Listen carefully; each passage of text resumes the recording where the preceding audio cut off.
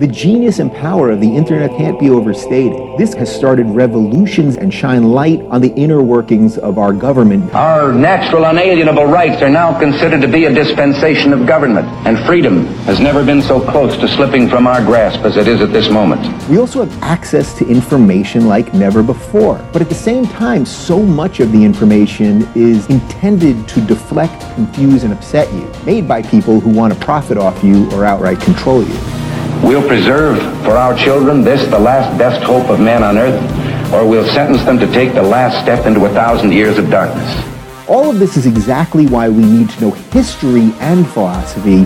We need to understand where we came from so we can know where we're going. Welcome to the show. Would you like to hear a podcast? Hello and welcome to another episode of Our Foundations. Today's interview will get us into the even more history-focused aspect of this interview series at the beginning of Season 2. My guest today is Stephen Guerra. He is the host of the History of the Papacy podcast, and I will get him to introduce himself in just a minute. But this episode is planning on being released both on his feed and mine. So what I'm actually going to do is play a little bit of his introduction to begin with. Then I will attempt to smoothly transition that into me asking him to introduce himself, and that was going to be the beginning of what I release as this episode. But I figured I might as well include his introduction as well, that mainly includes me talking about what's going on for this project and for Season 2, so that'll give you a little refresher for the overall broad perspective of what we're doing here, and then I'll get into the rest of it and we will play out the interview. So with that, let's start off with his introduction. Hi, we're talking with Joshua from the Our Foundations podcast. We're going to have a really fascinating conversation today. But before we get started, Joshua, why don't you tell us a little bit about your podcast and the current project you're working on? Yeah. So what I'm doing right now is starting Season 2 of my show. Season 1 really covered the systems of society related to government, money, and education and how those affect society as a whole. And then Season 2, I'm getting into a comparison between modern times with the current political climate of anti-establishment movements and things like this going on, and the role of the internet, the rise of the internet and the impact that that's had on society and has in these movements. And so I'm taking those aspects of modern times and doing a comparison to what I believe is the best parallel historically, and that would be the time of the Reformation and the printing press. So you have a lot of very similar parallels going on. For example, the historic church played the same role historically as the modern state does today, where that's where people put most of their faith. That's what people trust in. They provide security and welfare and all these things. It was the same then as it is now. It's just now it's the state, whereas before it was the church filling that role. And I already mentioned the printing press is very similar to the internet and a lot of the changes that sparked. And the Reformation was an anti-establishment movement of their day, just like we have political unrest and anti-establishment sentiment all around the world today. So the idea is to flesh out this parallel and really dig in to basically to better understand modern events and modern times and what's going on and what potentially could be happening based on current trends, that kind of stuff. And so with that, I'm bringing on a few people. I needed some specialists to come on and kind of introduce the context and get into some of this stuff before I dig into specific parallels. And so that's why I reached out to you. I felt like you would be a perfect person to come on and talk about the historical context, especially related to the institutional church, since that's largely what you do on your show. So that's why I wanted to partner with you on this and introduce a lot of this aspect of this project with you. Yeah, I'm really excited because the questions that you gave me, they're really a lot of the issues and the whole context and background that I've been talking about in my entire podcast, and probably the things that I'm most interested in when talking about the history of Europe and Asia and basically the history of Christianity and basically religions. It's all the issues that I find the most fascinating. Yeah, that's perfect. Actually, that was something that stood out to me when I've listened in on episodes of your podcast, that you've gotten into finance before and economics and things like this that I'm very interested in myself. And so I think we have a similar view of each other in that way, that we're bringing out different aspects of this historical time period that are really intriguing to both of us. So that works out really well. Yeah, I'm really excited to talk about all these issues. So before we get into the meat of the interview, would you introduce yourself and tell us a little bit about who you are and what you're associated with, and then we can transition into the rest of this interview. My name's Steve, and I host a podcast called the History of the Papacy podcast. In my podcast, I look at the history of Christianity from the times of Jesus, and we even go back before that time in many of the episodes to look at the roots of Christianity, even going back into the Jewish times and before. But the balance of my podcast is looking at really the political, cultural, and history of Christianity through a historical lens. We talk a lot about theology, but it's not a theological or religious podcast. We really are looking at like I said, political and all those aspects of Christianity and how Christianity fit into the world of Europe and Asia and Africa. And we're starting at the beginning and just working our way forward and looking at a lot of the issues that surround Christianity and how it was fitting in with the secular history. Yeah, definitely. There's a lot of impact that religion has had throughout the ages on society as a whole. So that is a very important aspect to focus on the historical side and political side. I definitely agree with you on that. So what I would like to do to begin with is start off by maybe helping to introduce us to the overall structure of what the institutional church was like, maybe a broad overview of Christianity getting up to this time period of, say, the Middle Ages and into the Reformation. What did the church look like? What were the different roles within the church, and how did they relate to people, individuals in society, and kind of what was that structure like? This is sort of, we'll go really broadly here, because by the time of the late Middle Ages, early modern period, you're talking about that Christianity had been in Europe and percolating with the history of Europe for about 1,500 years. So, many things had changed and developed. But if you get to the really core of things, the church, the Catholic Church in Western Europe and the state, they really complemented each other, meaning they worked together, but they were also in conflict with each other over money, revenues, and who would control important resources.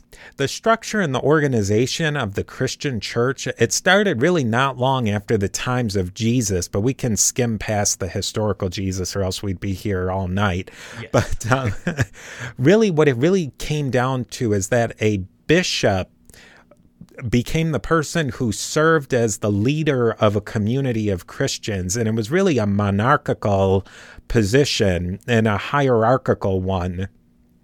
One bishop served in one geographical area. There's some debate about this, but the institution, it really evolved over the first very few early centuries of Christianity.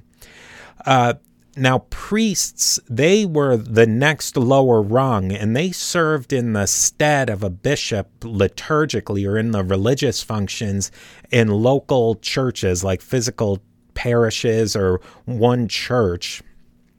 And then deacons, they served as assistants to the bishops in the administrative functions, such as helping organize relief for the poor or financial administration. And they did have some liturgical functions, but it was more so that they were assisting the bishop in administration. Now, let's take a look at the church from the bottom up. The very lowest person, I guess you could say, in the medieval rung of the church hierarchy was the country priest. And that priest was basically, he served almost all the functions that a local town would need from a religious person. He was there when kids were born. He was there when people died. He was there basically every step of the way. And that country priest oftentimes was born in that locality. They could have been an illicit son of the previous priest that almost passed down as a job.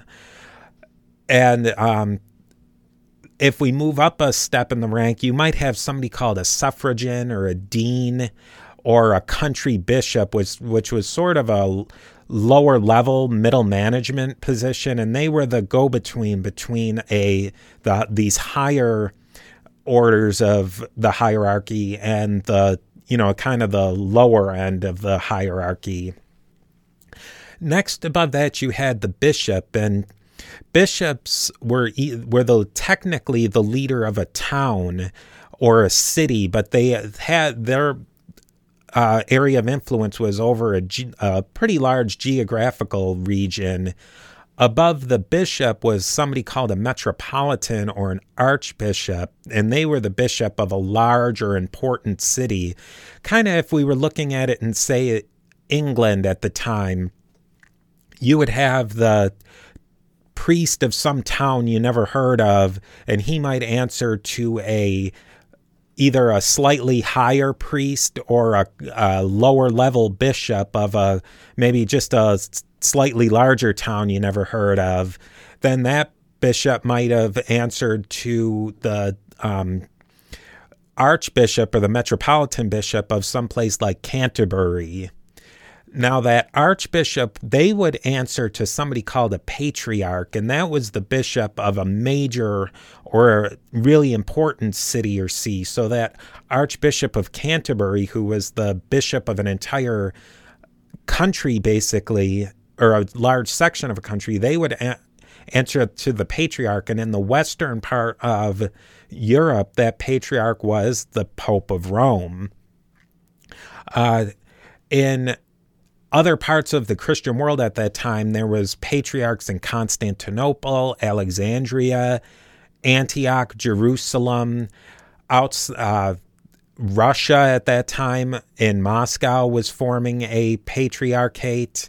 You had outside of Rome, or the classical Roman Empire, you had patriarchs in Armenia, the former Persian Empire, and a few others.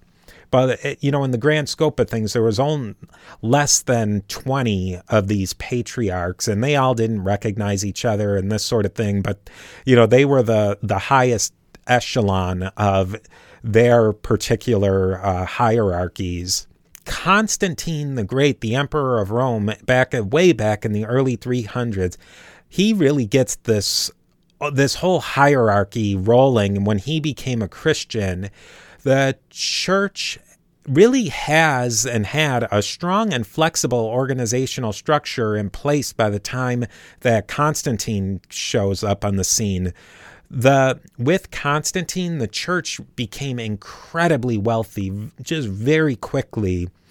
It increased both its power, its financial resources, but it was also gaining secular power to some degree too. Now, a really quick overview of Western Christianity, particularly what's going on in Western Europe. Christianity was always connected in some way to the civil government.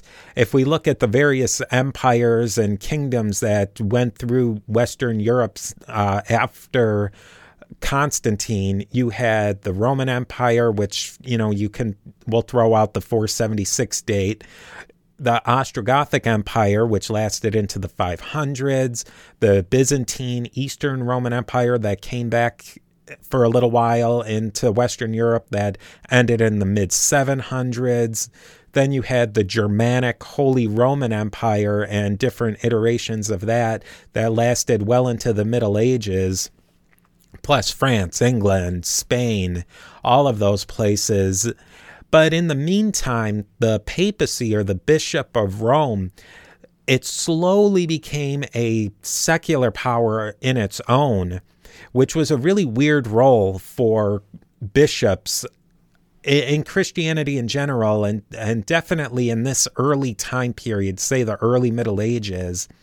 Bishops really across the entire Western European world started taking on this secular power, depending on the time and the place. It was really where secular power was strong, bishops really maintained a solely religious role, but they were still powerful and influential. It was really where, in situations where the secular power was weak, the bishops filled in that power vacuum, where they would provide military defense and keep basic systems that the Romans had set up in cities. They kept it going because, for the most part, they were the ones who had influence with the local population and monetary resources to some degree. Now, and with all of this, there's just a lot of history and a lot of nuances here that we just can't get into all of the nooks and crannies. But, getting the main drift, you see that there's a hierarchical power of the church that's in many ways laid on top of, but also next to the secular powers in Europe.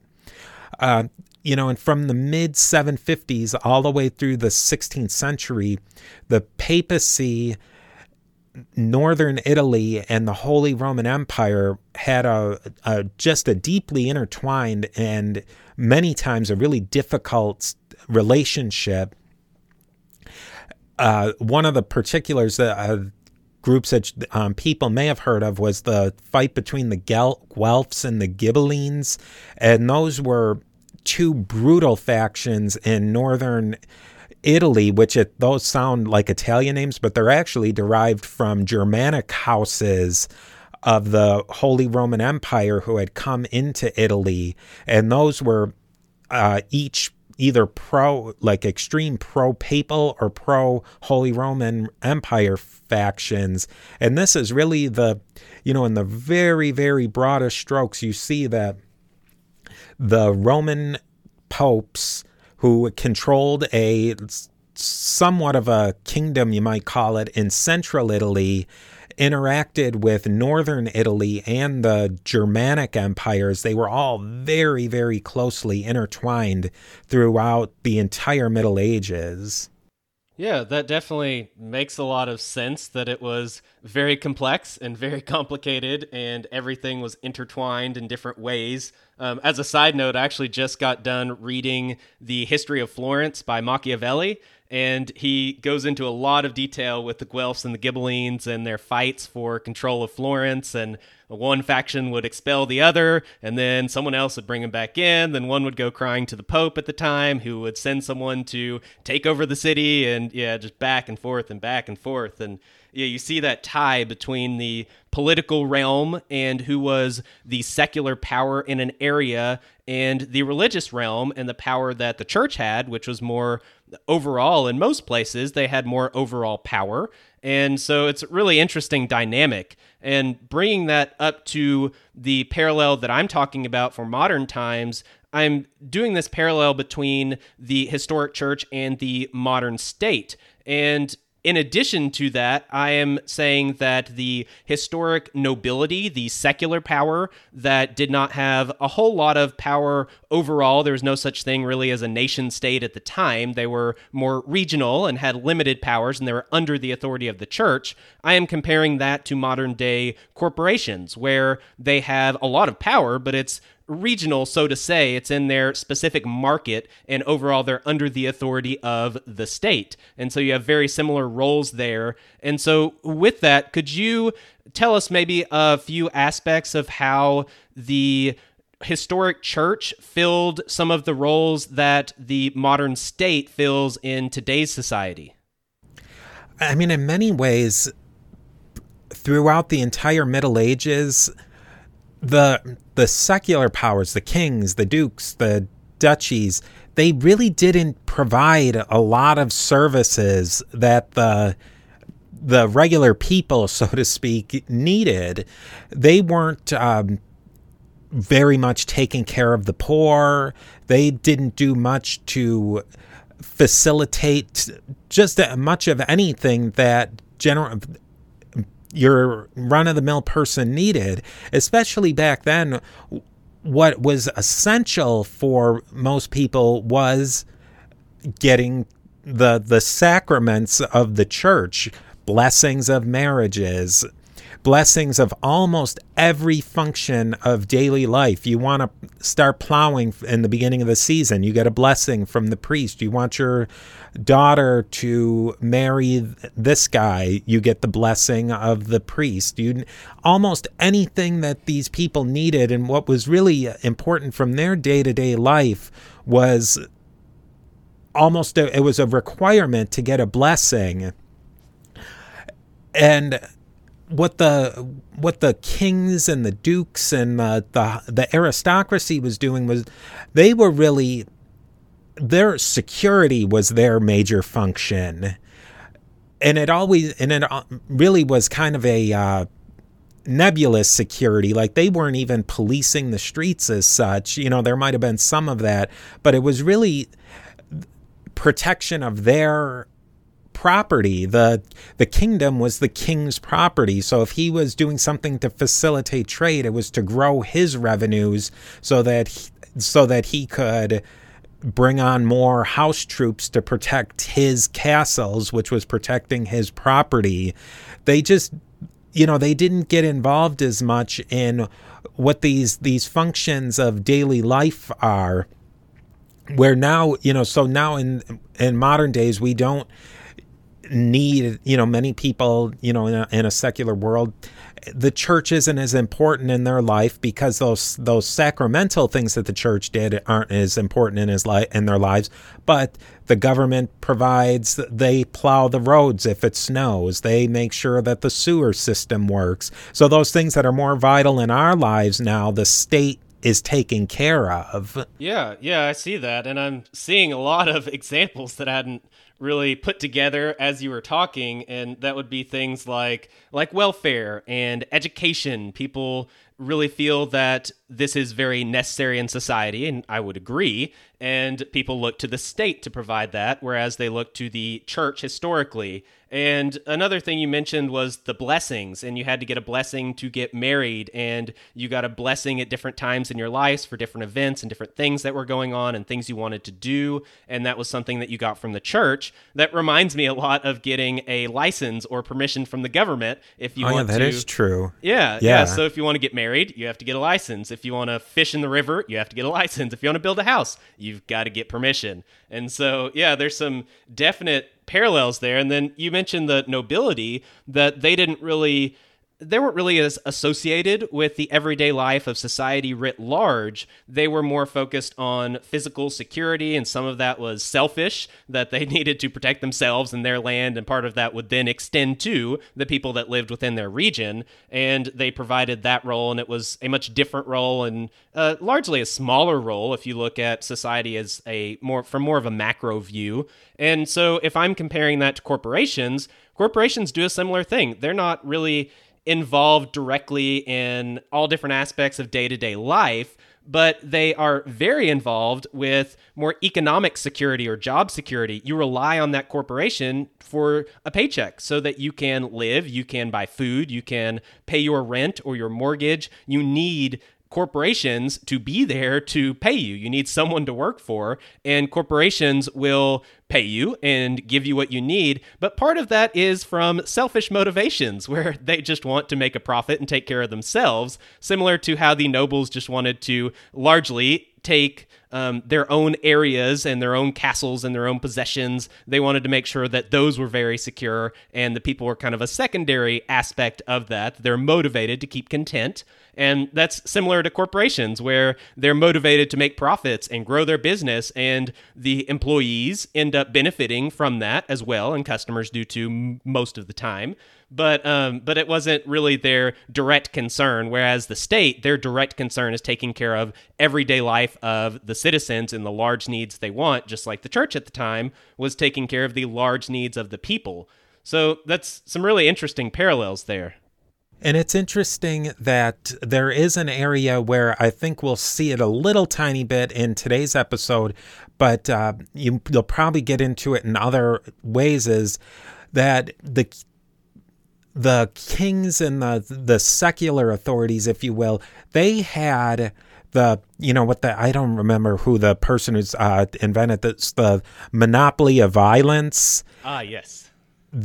Now in that case, they had, and which carries through into the modern idea of the state, is that they still have the monopoly of violence. They're the ones who ultimately can use violence. I mean, that's the ultimate thing that the state has to coerce or to, make people follow the laws, and is that they're the ones who can have violence. I can't make you make sure that, if I sold you my Xbox, that you pay me. I'm not allowed to come in and beat you up over it or, wave a gun at you. That's the state. I can go to the state to get a remedy, but I'm not allowed to do that. And the church, for the most part, was not allowed to do that, much like corporations today aren't allowed to use violence to get people to do what they want. The church had I guess you might say, a soft power, and that people truly believed that maybe their physical lives weren't on the line, but their souls were on the line. So that the church had a power that in the medieval eye was just as important, or maybe more important, than the secular power. And I don't know if there is a parallel with what, the modern corporation has with that. I mean, it's kind of the economic security angle, but that is an aspect of the church that, obviously many people in today's age believe that, religion is a fundamental part of their lives, but it wasn't quite the same as what it would be by the medieval perspective. Yeah, I would probably say that the parallel would be that the historic individual, the historic citizen in this time period, looked to the church for their eternal security, and that was paramount to them. Whereas in modern times, largely we are not really a religious society, at least not to the same extent that they were at that time period. And so people are not quite as concerned generally with their eternal security. They are concerned with their security here and now in this physical world. And so they rely on the state to provide them with that security. And that is their main focus in today's world, whereas the focus then was the eternal security, which came from the church. So, yeah, there is a good parallel there as well. Yeah, maybe because, at those times that economic, physical security was so much more on a razor's edge than it is today.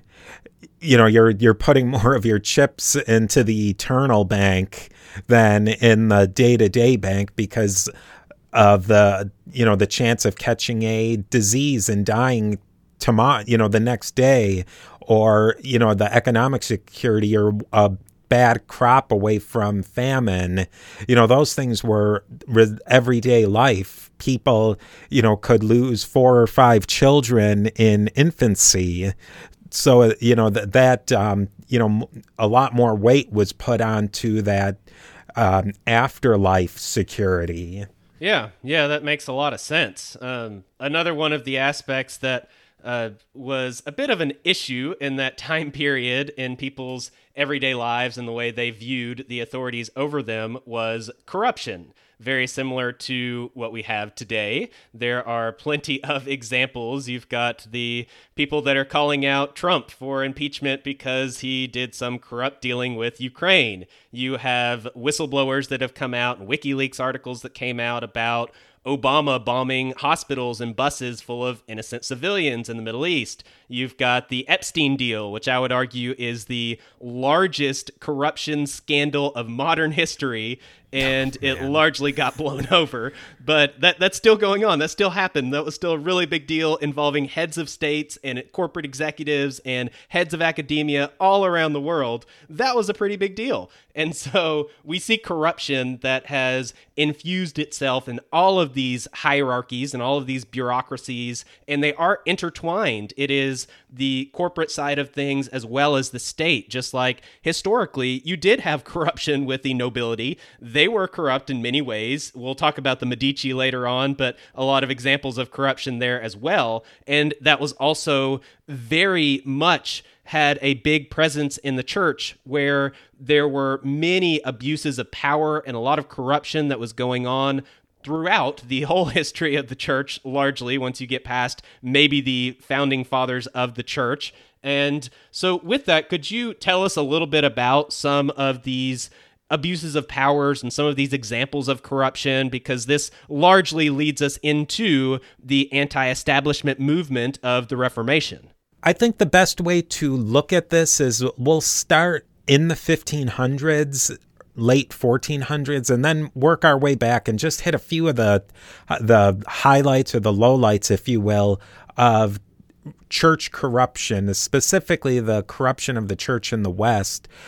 As things stand in the late 1400s, the early 1500s, what the church is accused of in their abuses are a bit overstated, in my opinion, at least. It's really, if you go back to say, if we make our first stop in the 1300s, there was a time called the Avignon papacy, where the papacy actually up and moved to another location in southern France because of corruption, that the King of France wanted the church there and wanted to be able to dictate the way this huge multinational organization moved funds and moved things around. If we go back a bit further, you have other things like the Crusades, which we'll get into a bit more. One of the things that we could really talk about is this time period in the 900s and into the early 1000s. It's called the pornocracy of the papacy. Ooh. And it was things were done during this 100-ish year time period that would positively make a Renaissance pope blush. We're talking about, this is the time of the cadaver synod, where the physical body of a past pope was dug out of his grave and plopped down in the middle of a cathedral to be put on trial. We're talking about brothels and being run right out of the church, and money just being skimmed out all over the place. There was a pope who sold his office, got it back again, sold it again. Just the rampant buying and selling of offices. If we go back, really, the further you go back, honestly, there is less corruption in the fact that the papacy wasn't as strong politically, secular politically, and really it was still fighting at this earliest phase, say before the early Middle Ages. The papacy was really fighting to get religious supremacy over Western Europe. And there was less corruption as such in secular terms. There were some issues within theological bounds where the papacy made some mistakes and did some things that weren't great. But it's really it's a upward slope, and I would argue that it was kind of a downward slope after this pornocracy phase. And really, after each one of the really bad periods in the papacy, there often was a reforming movement to kind of sweep that stuff away. Would this be where the early monastic movements came into play as kind of a response to some of these? Well, a lot of times the monastic movements in the West, they operated in a different way than in where they had traditionally evolved from in the East. In the East, monastic movements, local monasteries were always under the direct authority of the local bishop, Whereas in the West, as they developed, they became many of them, their hierarchies went around the local bishop and went to either Rome or to the Pope directly in some cases. So it was a lot easier for them to operate kind of outside of a lot of the corrupting influences, and you would see new monastic movements pop up and be the ones who pushed reform. Yeah, that definitely makes sense. And for a random modern parallel that I thought of, I know a lot of the early monastic movements, they were very focused on self-sufficiency and living basically off the grid and being self-sustainable. And they were ones that felt like the church in some ways was being maybe a little bit not really following what they should be following theologically and what the Bible preaches, that rather someone who is religious should be dedicated to the point of not gathering up riches and not trying to gain power, especially politically. And so they separated themselves and had these kind of side movements. And I see movements like that going on today with self-sufficiency movements and people that believe society is corrupt in this consumerist culture that we have, where everybody just wants the newest and best and biggest and brightest thing, and we need to buy more, and we go into debt to buy more, and people see this as being a little ridiculous, and that doesn't make a whole lot of sense if we really want to live a good life. And they believe that they should kind of separate from these aspects of society, be more self-sufficient. You have the agorism movements of people wanting to operate outside of the system and not have to rely on whether it be the state or corporations or any other social structures that they see maybe some inconsistencies in or some corruption in. And so we see some movements like this, and hopefully movements like these do affect the institutions as a whole. Like I know with these early monastic movements, they had some qualms with the way that the papacy was acting and some of the local bishops were acting, and they didn't necessarily split off and form their own church. We weren't to that point yet, but they did make their issues kind of obvious, and they did so by how they were living, and that did have an impact on the church as a whole. You mentioned how they kind of would swing back to being a little more in the position that they technically should be, according to what the Bible preaches, and so they did have this impact. And maybe, hopefully, some of these more alternative movements today that are less focused on gaining power and wealth and these kinds of things, maybe they'll have an impact on society too. Yeah, I think that, and you really see that now in the West. You would also have some monastic movements that would go off the rails a bit because economically speaking, their self-sufficiency, they would often invent through their, through setting up their communal livings. They would either maybe be on a major trade route or have access to some resource where they could accumulate a lot of money and a lot of resources and become corrupted themselves, or at least perceived to be corrupted. In a lot of cases, corruption can be a lot in what's perceived more so than what, or you can always throw that corruption label on something that you don't like.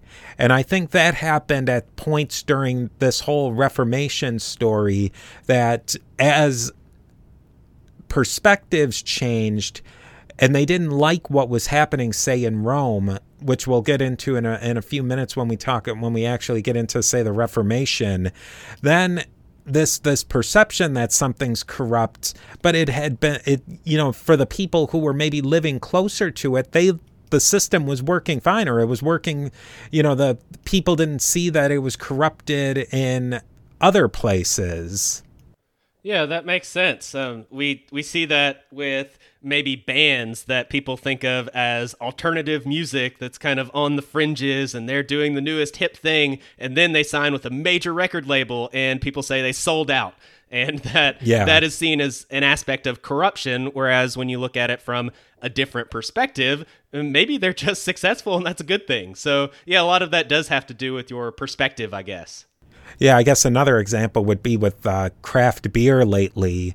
If a craft brewer sells out to one of the major international beverage corporations, then all the craft brew aficionados say they sold out, they this, they that. But to the person whose brewery might have shut down if they didn't sell out to it, to them it's not a corruption of how they did business. It's a way for them to actually continue doing business and producing their product. If if the product hasn't changed, is it really a corruption? I mean, I guess it's to the eye of the beholder. Yeah, actually recently interviewed a Catholic theologian, and we went over some of the Catholic perspective on a lot of these different aspects, and it was actually very rational, very logical. It made a lot of sense, largely. And so I definitely got that impression that from one perspective, these different decisions the church was making and things the church was doing, from a perspective, they were doing the right thing and what was best for, I guess, the whole. But then again, from the other perspective, it was viewed as being completely corrupt and off the rails and that kind of stuff.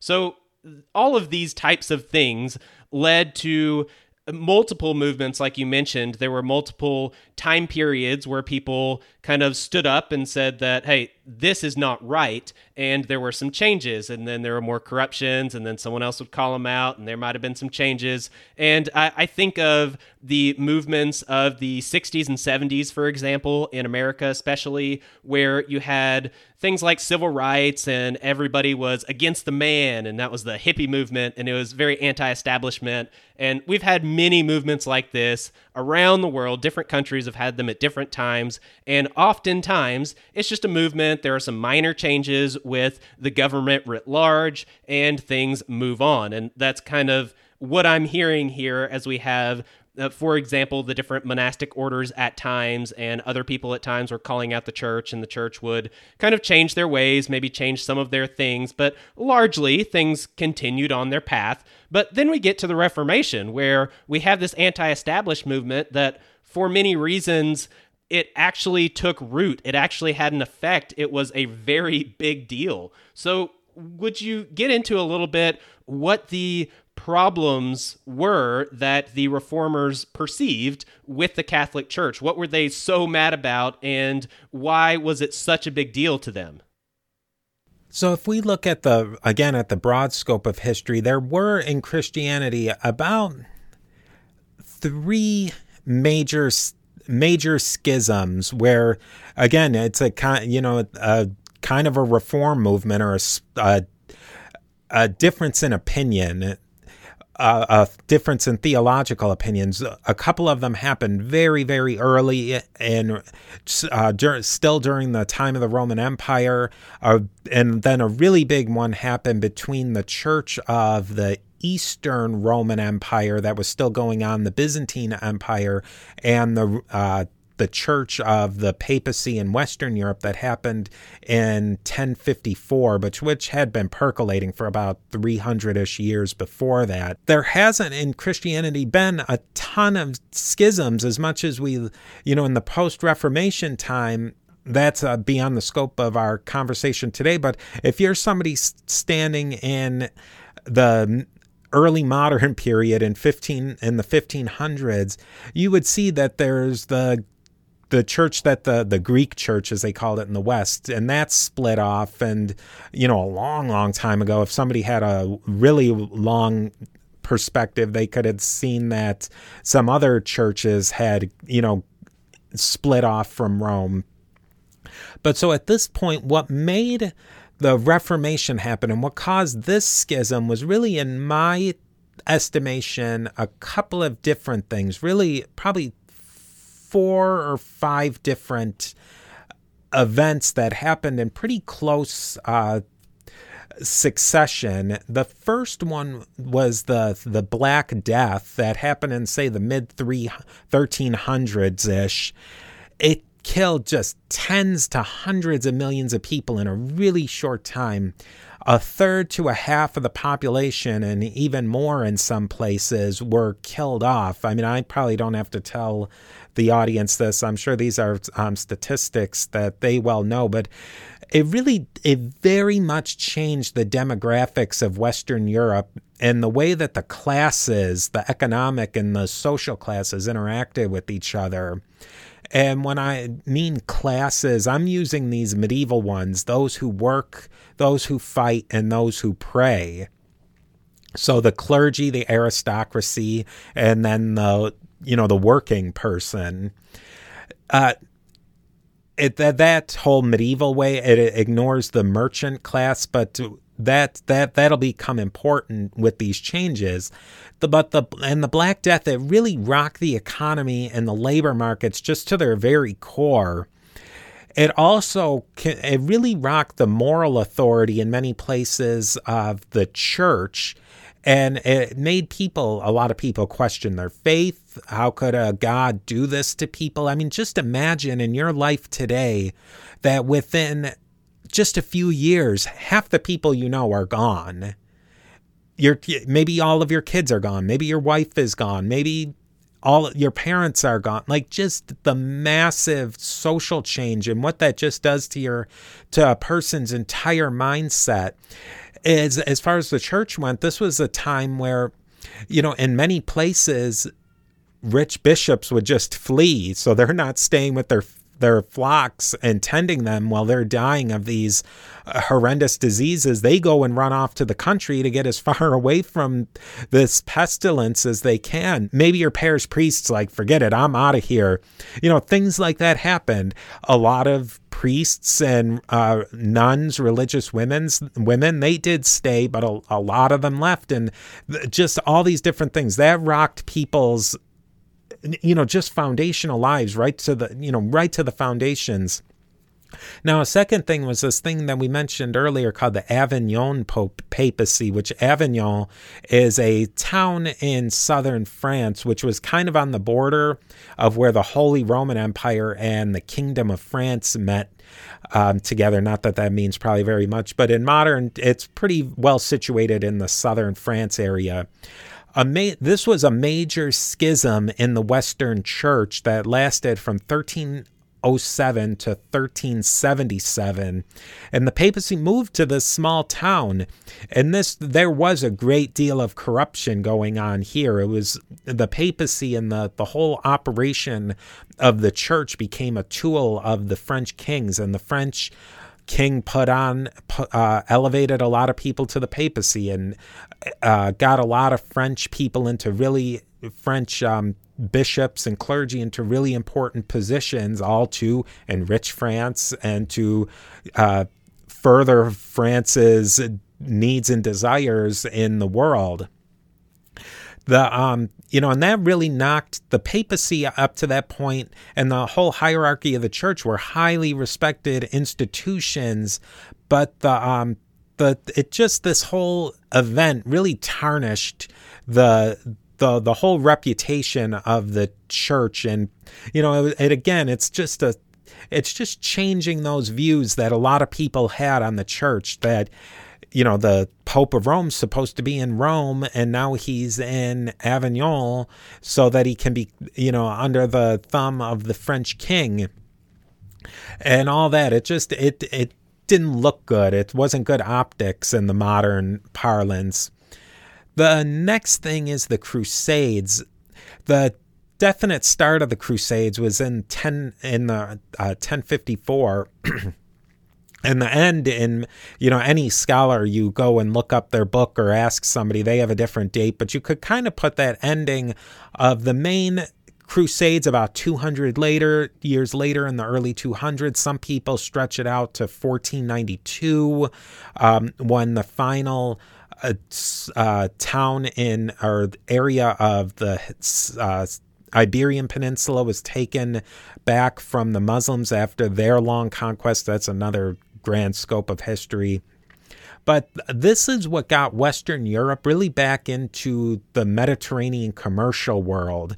The Crusaders and the people who went on crusade, they needed money, and the merchants had money, and they also wanted to sell wares. They wanted to get connected into this really great trade stream that was going on. This, you had your medieval kingdoms, duchies, counties, kings. They didn't have the resources to just pick up and move their household army to the Levant. So they needed money, they needed connections, they needed a way to, even if a king in England had money, money by a big pile of coins sitting in his vault somewhere, he didn't have any means to safely get that money to Jerusalem. So systems needed to be set up, right, to get all this in line so that these people could go fight in the Holy Land. The church is one of the institutions that had connections all over the place, and they were able to start moving this capital and people around Europe and into the Middle East, and a ton of money flooded into the church. They became very wealthy as they refined and built up these economic tools to get people into the Holy Land to fight. Now, there's a period in the 1200s. It's called the High Middle Ages and the High Middle Ages Renaissance. It was an upswing in the 1200s. This was a time period where the weather was great and population swelled. One thing is, though, that agricultural technology, it hadn't changed very much really since the Roman times. And so at this point, really the whole Malthusian equilibrium, it was always on the horizon that once you started just stretching a little bit beyond the carrying capacity of the land, little changes could wipe out a lot of population. I'm reading a great book right now called Against the Grain that talks about how early states formed. And it talks a lot about how, a lot of these civilizations, these early civilizations, but it really carried on until not too long ago, were really on, they were always hanging over the edge of the cliff of a bad harvest or a bad climate change. And that's kind of what happened right after this big economic upswing in the 1200s. This is an early time where merchants in northern Italy, they turned from merchants of trade goods into bankers, early bankers. Northern Italy was in a really nice spot because they had a close relationship to the Holy Roman Empire, which connected them into Northern Europe.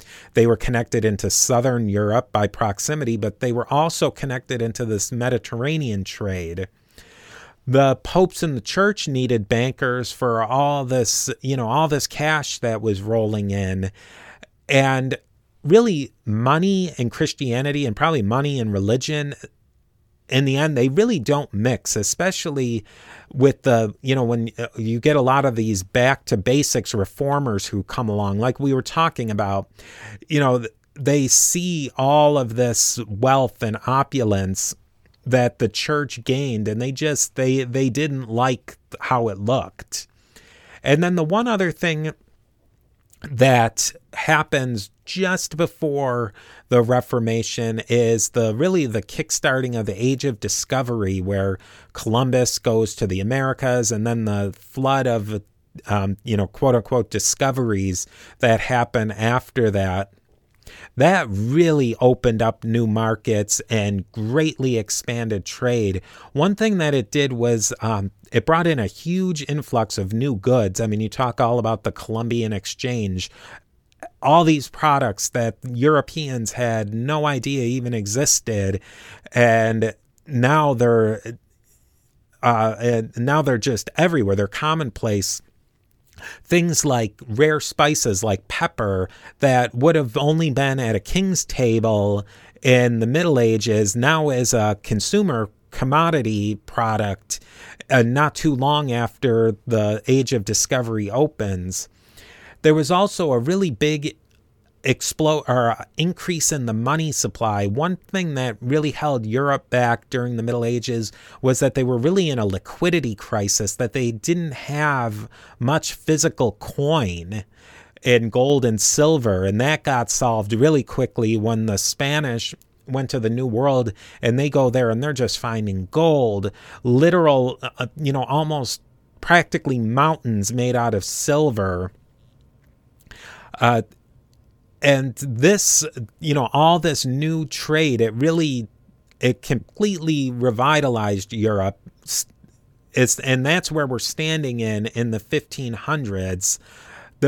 Luther and the reformers that operate at about the time of Luther, they're just in a time of absolute incredible change. Just the social, economic, cultural, and technological change is happening at breakneck speed. Maybe not breakneck by our standards, but things changing that quickly inside of 200 years was very unusual for them. And in a lot of ways, you can compare all that change to things that are happening today. Well, let's stop this section of the interview here. This will be part 1, and we'll pick up next time with some more modern parallels to these things that you have just laid out. There are many things that correspond with the parallels that I'm making and things that are just coming to me as you are talking. I wrote down notes, and I will address those in what will be for the listeners the next episode. So listeners, please come back for the rest of this interview. I hope you have enjoyed it. The next episode will actually not be the rest of the interview in its entirety. This is actually going to be a 3-parter. This was a pretty long conversation. We got into a lot of stuff, especially getting into the next 2 episodes. We start incorporating some other aspects of the political side of things, both then and in the present, as well as looking forward to what potentially could be coming in the future. So there's a lot more coming, so come back for that. Thank you very much for listening. Thank you for being a part of this project by supporting through reviews and ratings and emails and following and going to the website and just all the different things, all the ways that you interact with the podcast. Thank you very much. Thank you to the patrons for supporting financially, putting your money into this project. I greatly appreciate that. That means a lot to me. Thank you very much. And with that, I will get out of here, and I will come back next time as we introduce part 2 of this interview with Steve Guerra. Thank you. I'm out. Peace. This has been another episode of Our Foundation's podcast. Thank you for listening. Goodbye. Yeah, thank you.